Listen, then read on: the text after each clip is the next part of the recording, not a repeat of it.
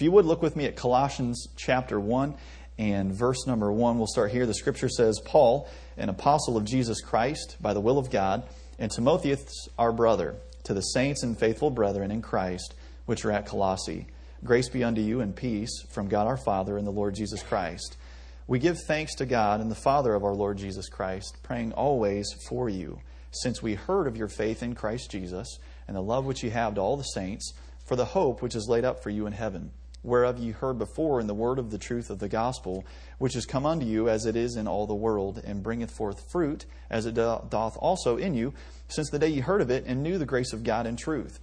As ye also learned of Epaphras, our dear fellow servant, who is for you a faithful minister of Christ, who also declared unto us your love in the Spirit. For this cause we also, since the day we heard it, do not cease to pray for you, and to desire that ye might be filled with the knowledge of His will and all wisdom and spiritual understanding, that you might walk worthy of the Lord and all pleasing, being fruitful in every good work and increasing in the knowledge of God, strengthened with all might, according to His glorious power, unto all patience and long-suffering with joyfulness, giving thanks unto the Father, which hath made us meet to be partakers of the inheritance of the saints in light, who hath delivered us from the power of darkness, and hath translated us into the kingdom of His dear Son, in whom we have redemption through His blood, even the forgiveness of sins. Let's go to God in prayer and ask for His help this morning. Lord, thank you so much for this eternal word that you've given us. Thank you for the truth. Thank you for these scriptures. I pray and ask for your blessing and your help this morning. I pray that you would help us to really focus our attention on what you said this morning and be ready to act upon whatever you speak to us about. Lord, I ask for your help to preach this. Pray for help to communicate it clearly. We ask this in your name. Amen. When you look at this text, Paul prayed without ceasing for these believers. These believers are at Colossae. He had heard of their faith in Christ. He had heard of their love for one another, and they knew that there was a hope laid up for them in heaven. So these believers there, Paul knew that they had believed the grace of God as it was revealed in the gospel, and that's what he spends the first 7-8 verses talking about. And they had borne fruit in their lives. And yet Paul, without ceasing, would pray for them. And what I want to do this morning, I want to examine the prayer and desire that Paul had. And I know we find the heart of God in this prayer, in this desire. But I want to look at this. And those of you that are parents in here, I want us to see how we can better pray for our kids. How we can better pray for our teenagers and children. And you guys that are teenagers, this is how you can pray for each other, how you can pray for yourself. It's a real cool study when you look at these different prayers that are in the Scriptures. Now, as a parent, let me say this. I thought this was fun. Kerry Schmidt, he's a pastor in Connecticut now, but he spent over 15 years as the youth pastor at Lancaster Baptist Church in Lancaster, California. They've got over 4,000 people on any given Sunday, so he knows a little bit about youth ministry. And he wrote this in his book, Passionate Parenting. He said this: to be responsible for the physical, emotional, relational, intellectual, and spiritual development and health of another soul is enough to drive any well-balanced adult into an asylum. Have you ever felt like, as a parent, have you ever had those days where you're like, I know I really am normal. I'm the normal one here, right? He said this: well, here's some good news for you. When you feel helpless, you're not. When you feel powerless, you're not. When you feel that you don't have the knowledge or expertise that parenting requires, you have access to the greatest parent of all time. Amen. You have access to the timeless wisdom of Almighty God and His Spirit at work in your life. And if there's anything that you can do, if there's anything that we can do for our children, it's pray for them. Pray for them. And so let's see how Paul prayed, what his desire was for these believers. Now here's the deal. There are 4 requests that I find in here. We're going to deal with one this morning. I think the first one, we're going to look at 4 components of the first one. The second one I plan on dealing with tonight. And then, Lord willing, I think I get to preach in 2 weeks for Pastor who's going to be in Washington. And so we might finish up the 3rd and 4th one here in 2 weeks. So today, we're going to spend our time focusing on this one verse. If you look at verse 9, he says this: for this cause we also, since the day we heard it, do not cease to pray for you and to desire that you might be filled with the knowledge of His will in all wisdom and spiritual understanding.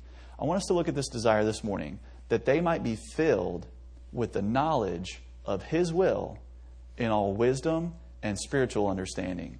So to start out, kids are filled with energy. How many of you have ever experienced that? Those of you that are in junior church, how many of you ever worked in junior church? Kids are filled with energy. I can throw Chloe in the air above my head 10 feet a bazillion times. And on that last time, you know what she says? More, please. What does she want? She just wants to be thrown, I think, until my arms fall off. It's amazing when you watch children, and you've all seen different videos of a kid where they're just over and over, they'll laugh at something. I've seen a video before of a baby where the adult was just tearing paper. And I do this with Jake Hurlis sometimes. He really enjoys this. He just starts laughing, You tear paper and the little baby just cracking up. It's amazing what amuses him. But kids are filled with energy. To fill means this. It means properly to press, to crowd, to stuff. Hence, to put or pour in till the thing will hold no more.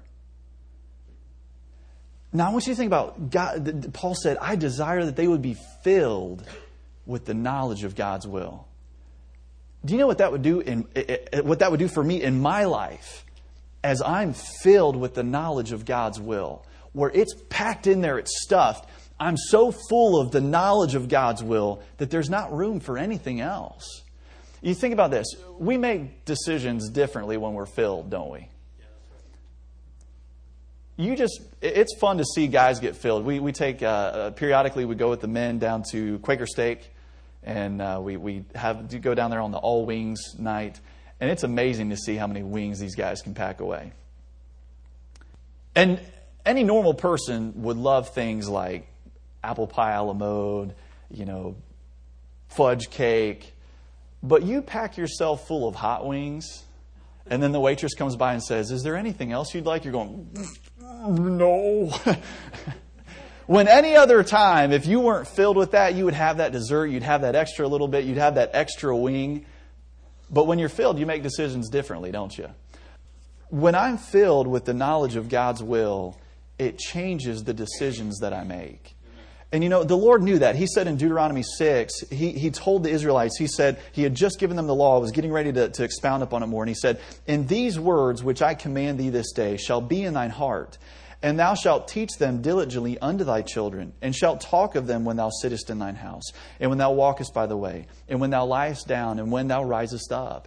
You see, and that's why it's important not only to have your kids in Sunday school and in Awana where they can hear the Word of God, but for us as parents to be communicating the Word of God to them on a regular basis, filling them with the Word of God. And is there anything cooler than seeing children in Awana learn those verses and come racing in? Hey, I've got 5 this week. I've got 1 this week. Or I've got, however many it is.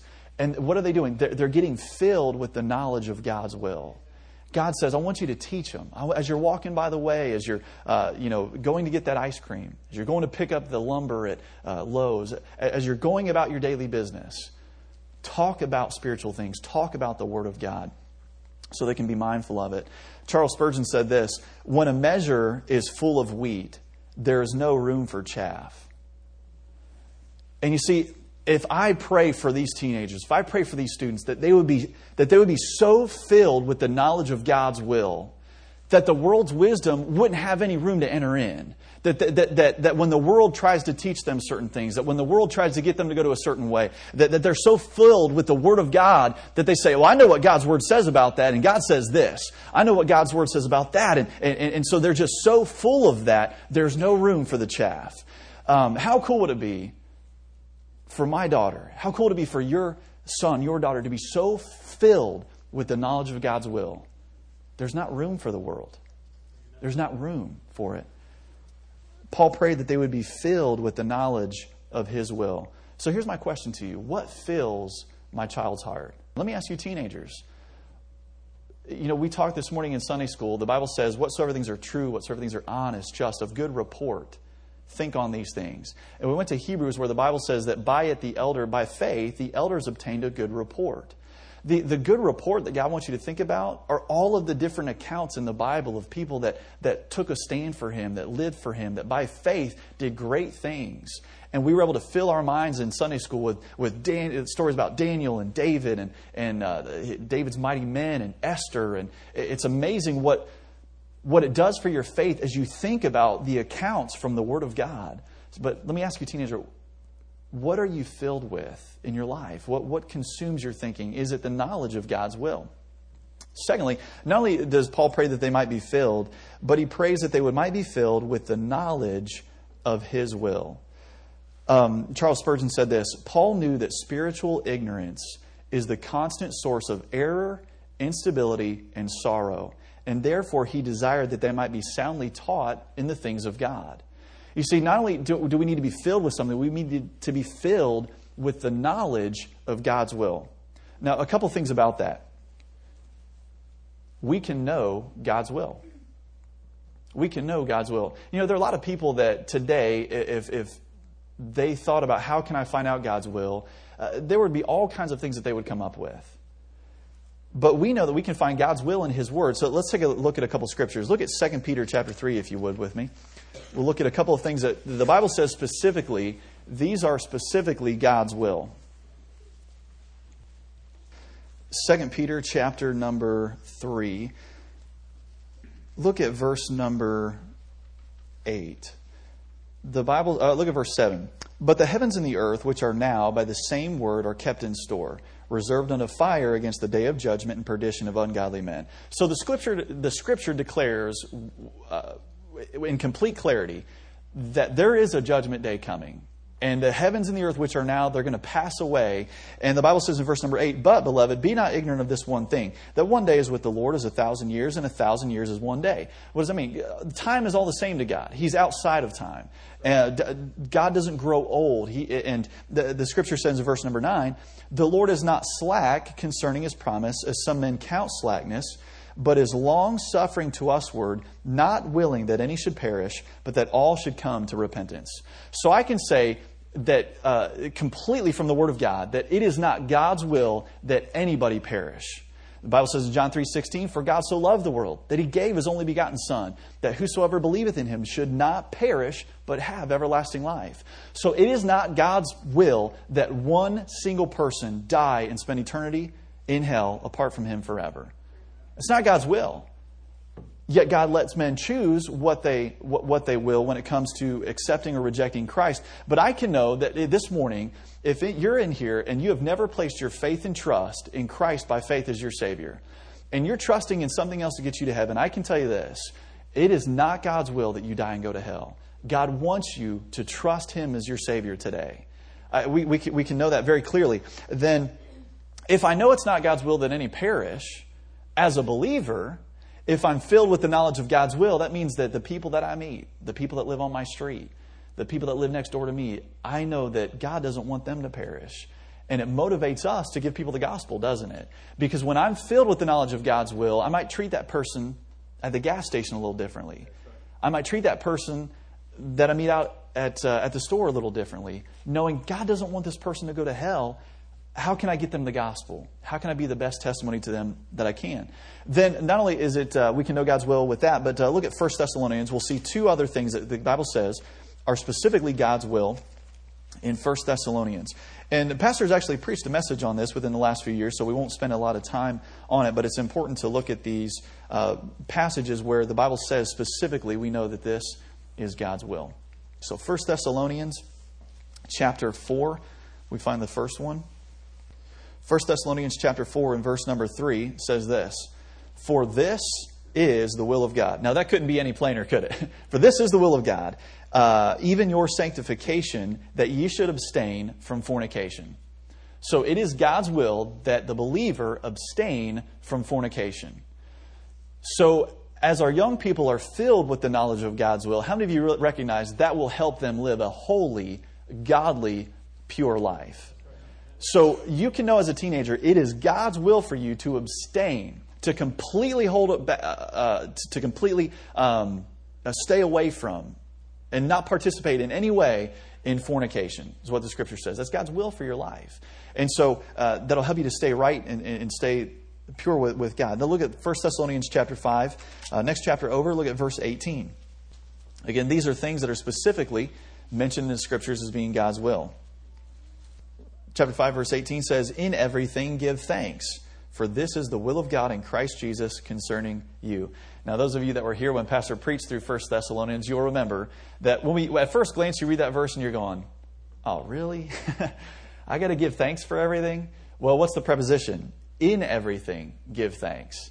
You get in a car accident. Oh, thank God for the car accident. Well, we don't have to thank God for everything that comes into our lives, but in every situation, in everything, the Bible says it is God's will that we give thanks.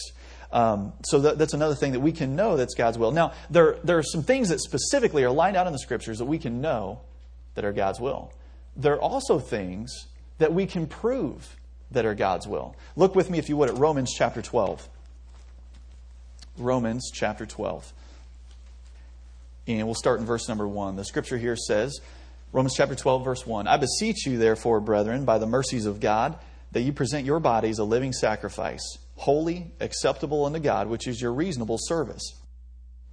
And be not conformed to this world, but be ye transformed by the renewing of your mind, that ye may prove what is that good and acceptable and perfect will of God." That good and acceptable and perfect will of God. I love this. You know what God's will is? It's three things. God's will is always good. It's always good. And there may be times when we're in a situation or circumstances happen around us and we feel like, God, this isn't very good. I don't like this. I don't want this. But God, His will, it's good. He's working for His glory and to bring us closer to Him. So God's will is good. It's acceptable. It's acceptable. Now, who does it have to be acceptable to? To Him. God's will are things that are acceptable to Him, and then it's also perfect. It's the perfect will of God. But how do we prove those things? Well, we have to be transformed by the renewing of our mind. There were things that I thought were okay when I was in junior high that weren't really okay when I found out more about what God's Word said, and I renewed my mind with it. So let's say here, while Jay's sitting up front here, you're never going to sit up front again, are you? I'm probably not. Jay's up front here, and Jay comes to me and says, "Hey, Pastor Nathan, man, I think that God's really doing a lot in my life, and I think He wants me to go full-time ministry, and so I'm going to go to Bible college, and I think what I'm going to do to get there is I'm going to sell marijuana in order to pay for Bible college. What do you think about that?" Come on, marijuana, your dad can get a lot more than that, man. Now, what can we know? Is God's will for Jay to sell marijuana so he can go to Bible college? No. Any thinking Christian who has the Word of God, who has renewed their mind with the Word of God, would be able to prove. Now, let me ask you this. Would it be God's will for him to go into full-time ministry? Between him and the Lord, if the Lord's putting that burden on his heart and God wants him to go to Bible college, those are things that are good. Those are things that before God are acceptable. Those are things before God that are perfect. But where's the part that doesn't line up with those things? The Mary Jo part, right? Unless you're in Denver. I guess you could. If you were in Denver, I guess you can sell marijuana to go to Bible college now, but don't do that, Jake. But you see how you find out you're able to prove more of God's will by renewing your mind. And it really is. If you only knew what Christian people thought was okay, like, I've really been praying about this, and I'm going to do X, Y, and Z. And you're thinking, have you read your Bible? What about that would make you think that's okay? But it's what they want to do. It's what they think. It's not what God says. And so they can know God's will and they can prove God's will. If you are not renewing your mind, though, with God's Word, you're not going to make good choices. You guys see that? How does this, when you surrender your life to be a living sacrifice, you surrender your body to be a living sacrifice to God, and you renew your mind, there will just be things that you thought were okay or direction that you thought, man, I totally thought God wanted this for me.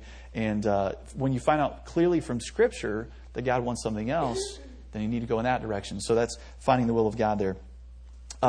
So we want to pray for our kids that they might be filled with the knowledge of His will. But it also says, in all wisdom. In all wisdom. Here are a couple of cool things. Look over to Ephesians chapter 5, if you would.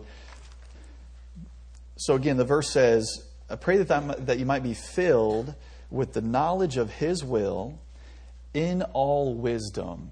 In all wisdom. God's will, it's amazing the wisdom behind God's plan, God's truth, God's purpose here. Ephesians chapter 5 and verse 17 says this, "Wherefore be ye not unwise, but understanding what the will of the Lord is."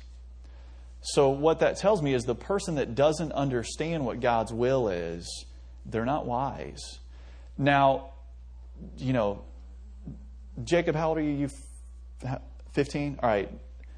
For Jacob to not know the name of the girl that he's going to marry, that's not what I'm talking about. Like, why don't you understand God's will for your life? Why, that type of specific thing, God will unveil that. But Jake, at the same time, do you know what type of girl God might want you to marry? Like, maybe, one that's a girl, one that's saved and loves the Lord with her heart. You see, there are some general things that he can know down the road that this is the type of girl, but probably doesn't know her name yet. All right, there's wisdom there. But if I don't understand that God wants me to be saved, if I'm lost and I don't understand that, I'm not wise.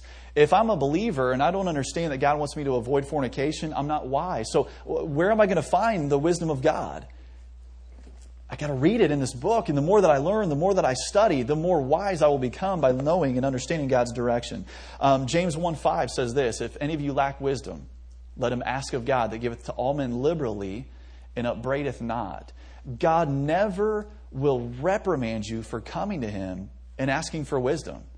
He doesn't upbraid. It's not something he corrects you for. He says, you want wisdom?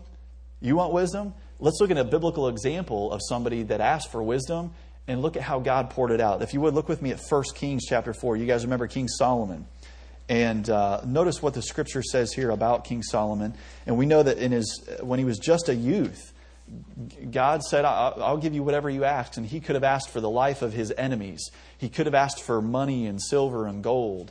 But he asked God for wisdom. He said, God, I don't know how to go out or come in. I don't know how to judge your people. And I'm supposed to be the leader. God, give me wisdom. And God honored that request and then gave him everything else with it. It's unbelievable. Look at 1 Kings chapter 4 and look at verse 29. 1 Kings chapter 4, verse 29. "And God gave Solomon wisdom and understanding exceeding much and largest of heart, even as the sand that is on the seashore. And Solomon's wisdom excelled the wisdom of all the children of the east country and all the wisdom of Egypt. For he was wiser than all men, than Ethan the Ezrahite and Heman and Go Grayskull." Hey, today, may the 4th be with you, right? All you comic book people. But notice these guys, these are names that we haven't really heard, but in their day, if you would have said He-Man, they would have thought of this really wise guy. Darda, the sons of Mahol. If any of you that are looking, maybe you, Andrea, Darda and Calcol, those are some names for the sons of Mahol.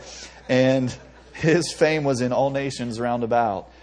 "And he spake 3,000 proverbs, and his songs were 1,005. And he spake of trees from the cedar tree that is in Lebanon, even unto the hyssop that springeth out of the wall. He spake also of beasts and of fowl and of creeping things and of fishes. And there came of all people to hear the wisdom of Solomon from all the kings of the earth which had heard of his wisdom." God said, "You want wisdom?" The Bible says this in Psalm that says, "He layeth up sound wisdom for the righteous." There's another thing that God in the Bible says is he says he lays it up, and it's the depths of the sea. I mean, just think about the magnitude, the immensity of God's wisdom. When Solomon asked for it, God poured it out. And when he did, when one man had the wisdom of God poured out on him, do you see what it did in magnitude compared to everybody else? He was wiser. Everybody else was going to him for this wisdom, which he just got it from God. It was God's wisdom. And you can read through Psalms and Proverbs and see the amazing things that God gave to Solomon. And you remember the account when those two women came before him in judgment. And the one woman's, they were both harlots. So neither of them had any character. And they come before Solomon in that judgment seat. And they said, well, last night, my kid died and she took mine. And, they're trying to figure out whose kid this is. And Solomon did something that none of us would have thought to do. And he said, bring me a sword. And remember, he was going to cut the child in half and say, you know what, if you can't figure out whose it is, I'm going to cut it in half, and then we'll give you a little bit, you a little bit, and you can go on your merry way. And the mother, she shouted out, right? She had that mother's heart. And she says, no, we'll just give the child to her then. And then the other one that wasn't the mother, she goes, okay. And Solomon, God gave him that wisdom to discern, to make a choice that was incredibly difficult. And there are going to be choices in our lives that we need to make that are incredibly difficult. But if we will go to God, He will provide the wisdom to make those decisions. He will provide the understanding to make the choices that we need to make. So Solomon, God gave Solomon great wisdom and understanding, exceeding much, is what the Bible says. So God's will is in all wisdom. And you could spend your own Bible study time looking in Proverbs at the difference between wisdom and what the Bible calls its opposite is foolishness. And you look at the consequences of wisdom. It brings health and life and just all the positive things that wisdom brings. But it's correlating opposite, that foolishness. You look at the heartache, the heaviness, and the destruction that foolishness brings. And you see, man, God's will is in all wisdom. It's going to lead to a blessed life, not a life that's destroyed. That's when we get away from God's wisdom, that will make destructive choices. So you've got filled with the knowledge of His will in all wisdom. And then the last part of that phrase in Colossians is spiritual understanding. Spiritual understanding. Go with me, if you would, to 1 Corinthians chapter 1. And this is a key passage in looking at spiritual discernment and how the Holy Spirit teaches us the mind of God and how different that is from the ways of the world and what the world thinks is wise, what the world thinks is wisdom. So we're talking about knowing God's will in all wisdom and spiritual understanding. Spiritual understanding. 1 Corinthians chapter 2, and if you would look with me at verse number 12. The scripture here reads, "Now we have received not the spirit of the world, but the Spirit which is of God, that we might know the things that are freely given to us of God, which things also we speak, not in the words which man's wisdom teacheth, but which the Holy Ghost teacheth, comparing spiritual things with spiritual. But the natural man receiveth not the things of the Spirit of God, for they are foolishness unto him, neither can he know them, because they are spiritually understood." So what God opens up for us here in this passage is that there is a natural understanding and there's a spiritual understanding. The Bible says that there is a way which seemeth right unto a man, but the end thereof are the ways of death. Follow your heart. And we could go through a list of these things that the natural man, apart from God, would say are okay, it's right, this is the way you ought to go. There's a natural man. And the natural man cannot understand. No matter how hard he tries, he cannot understand the spiritual things because they're spiritually discerned. There are things that are taught by the Holy Spirit of God. And so, you go to witness to somebody and they ask, is this or that wrong? And you say, well, it is. I can show you from the scripture. And they don't get it. They don't understand it. And there are even times when people understand why something, they're lost, but they could understand why something is bad or it's wrong. But there are things that are spiritually understood. One of the examples that he gives here in this passage, he gave it a little bit earlier in chapter 1. If you look at chapter 1, you see the natural man and the spiritual man, those two opposing ideas at work here in verse 18. The scripture gives this example. "For the preaching of the cross is to them that perish foolishness, but unto us which are saved it is the power of God." So you have the preaching of the cross, that Jesus Christ is God. He lived a perfect, sinless life, died on the cross, was beaten, had his beard plucked off his face, was nailed through his wrists and through his feet to a cross, and gave up the ghost. He died, laid down his life, and paid for our sin.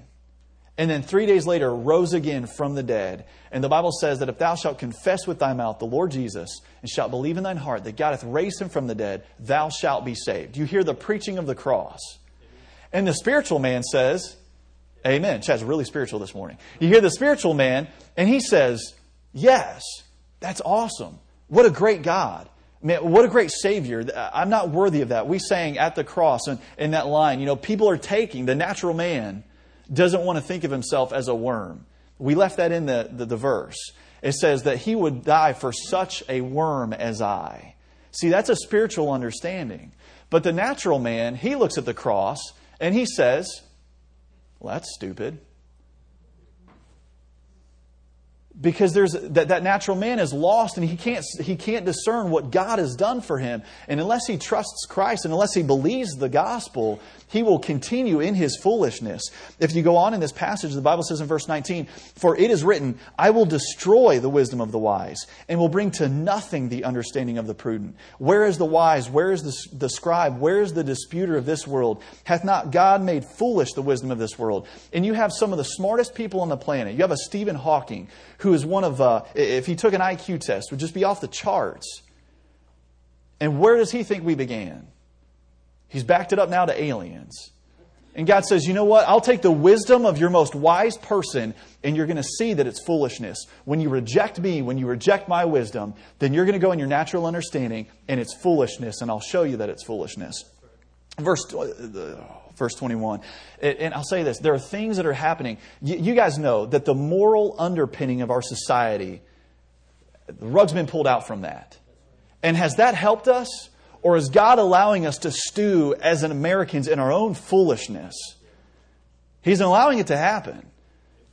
Verse 21, for after that in the wisdom of God, the world by wisdom knew not God. It pleased God by the foolishness of preaching to save them that believe.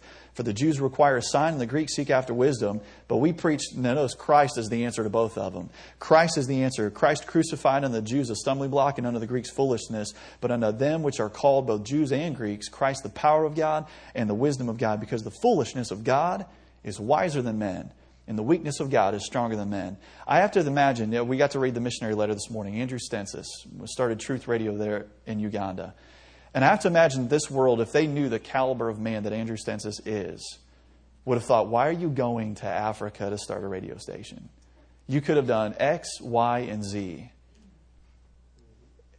And yet he followed God's plan for his life. And his plan for his life for that period of time was to be the missionary there in Uganda and give those people the gospel. And now, who knows how many thousands are able to hear the preaching of the cross?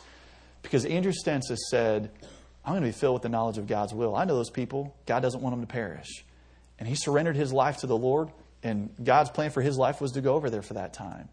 And the world might look at that as, why would you give up this? Why would you give up that? And if you look at the talents that man has, he could have done so much with his life. But the spiritual man, you know what? I couldn't help but think of where the Bible says every tongue, nation, tribe will be there at the before Christ. When this is all said and done, there will be people saved out of every nation. Andrew got to have a part in that. And we got to have a part in that by supporting him. Let me ask you, would God have you to go? Brother Steve was here last week. And maybe you're still wrestling with it. Maybe you're still struggling. Maybe that God's putting desires in your heart and you say, man, I don't understand all this, but I can't get this off my mind. I know Brother Steve was here and I didn't go forward or anything, but this has really been eating at me this week. And I'm thinking about these people and who's going to get it to them?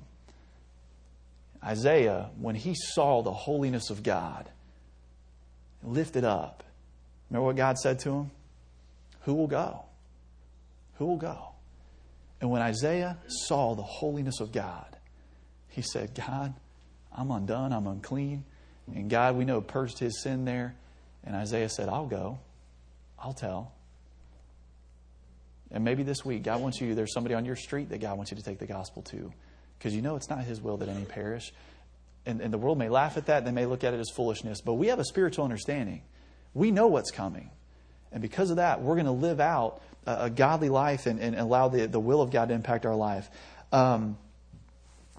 So this example, it's amazing the way the world looks at the gospel and the way that we look at the gospel. In this passage in verse number 13, the scripture says, which things also we speak, not in the words which man's wisdom teacheth, but which the Holy Ghost teacheth, comparing spiritual things with spiritual.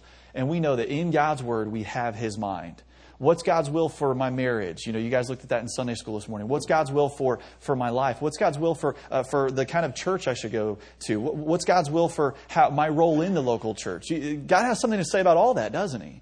Every area of my life, God has something to say about in his word. There's a spiritual understanding. So let me ask you this morning, what are we filled with? Are we filled with the knowledge of God's will in all wisdom and spiritual understanding? There may be a choice that you're trying to make right now, something going on at work, and it's going to take us. You have a spiritual understanding, and that's why you know you need to make this certain step. You need to make this certain choice. Colossians 3:16 says this, "Let the word of Christ dwell in you richly in all wisdom." Let the word of Christ dwell there. Let it fill your heart, fill your mind. And let me challenge you, if something that I need to do more of. I need to memorize more Scripture, to be thinking about it, putting things to where I would think more about it, be caused to think of a verse. Maybe how many of you guys are Post-it people? How many of you guys like Post-its? All right, maybe post something on your monitor. It says just the reference, and you've already got it memorized, but it helps you to think about it. Let the word of Christ dwell in you richly in all wisdom. Let's pray. Lord, thank you so much for your grace. And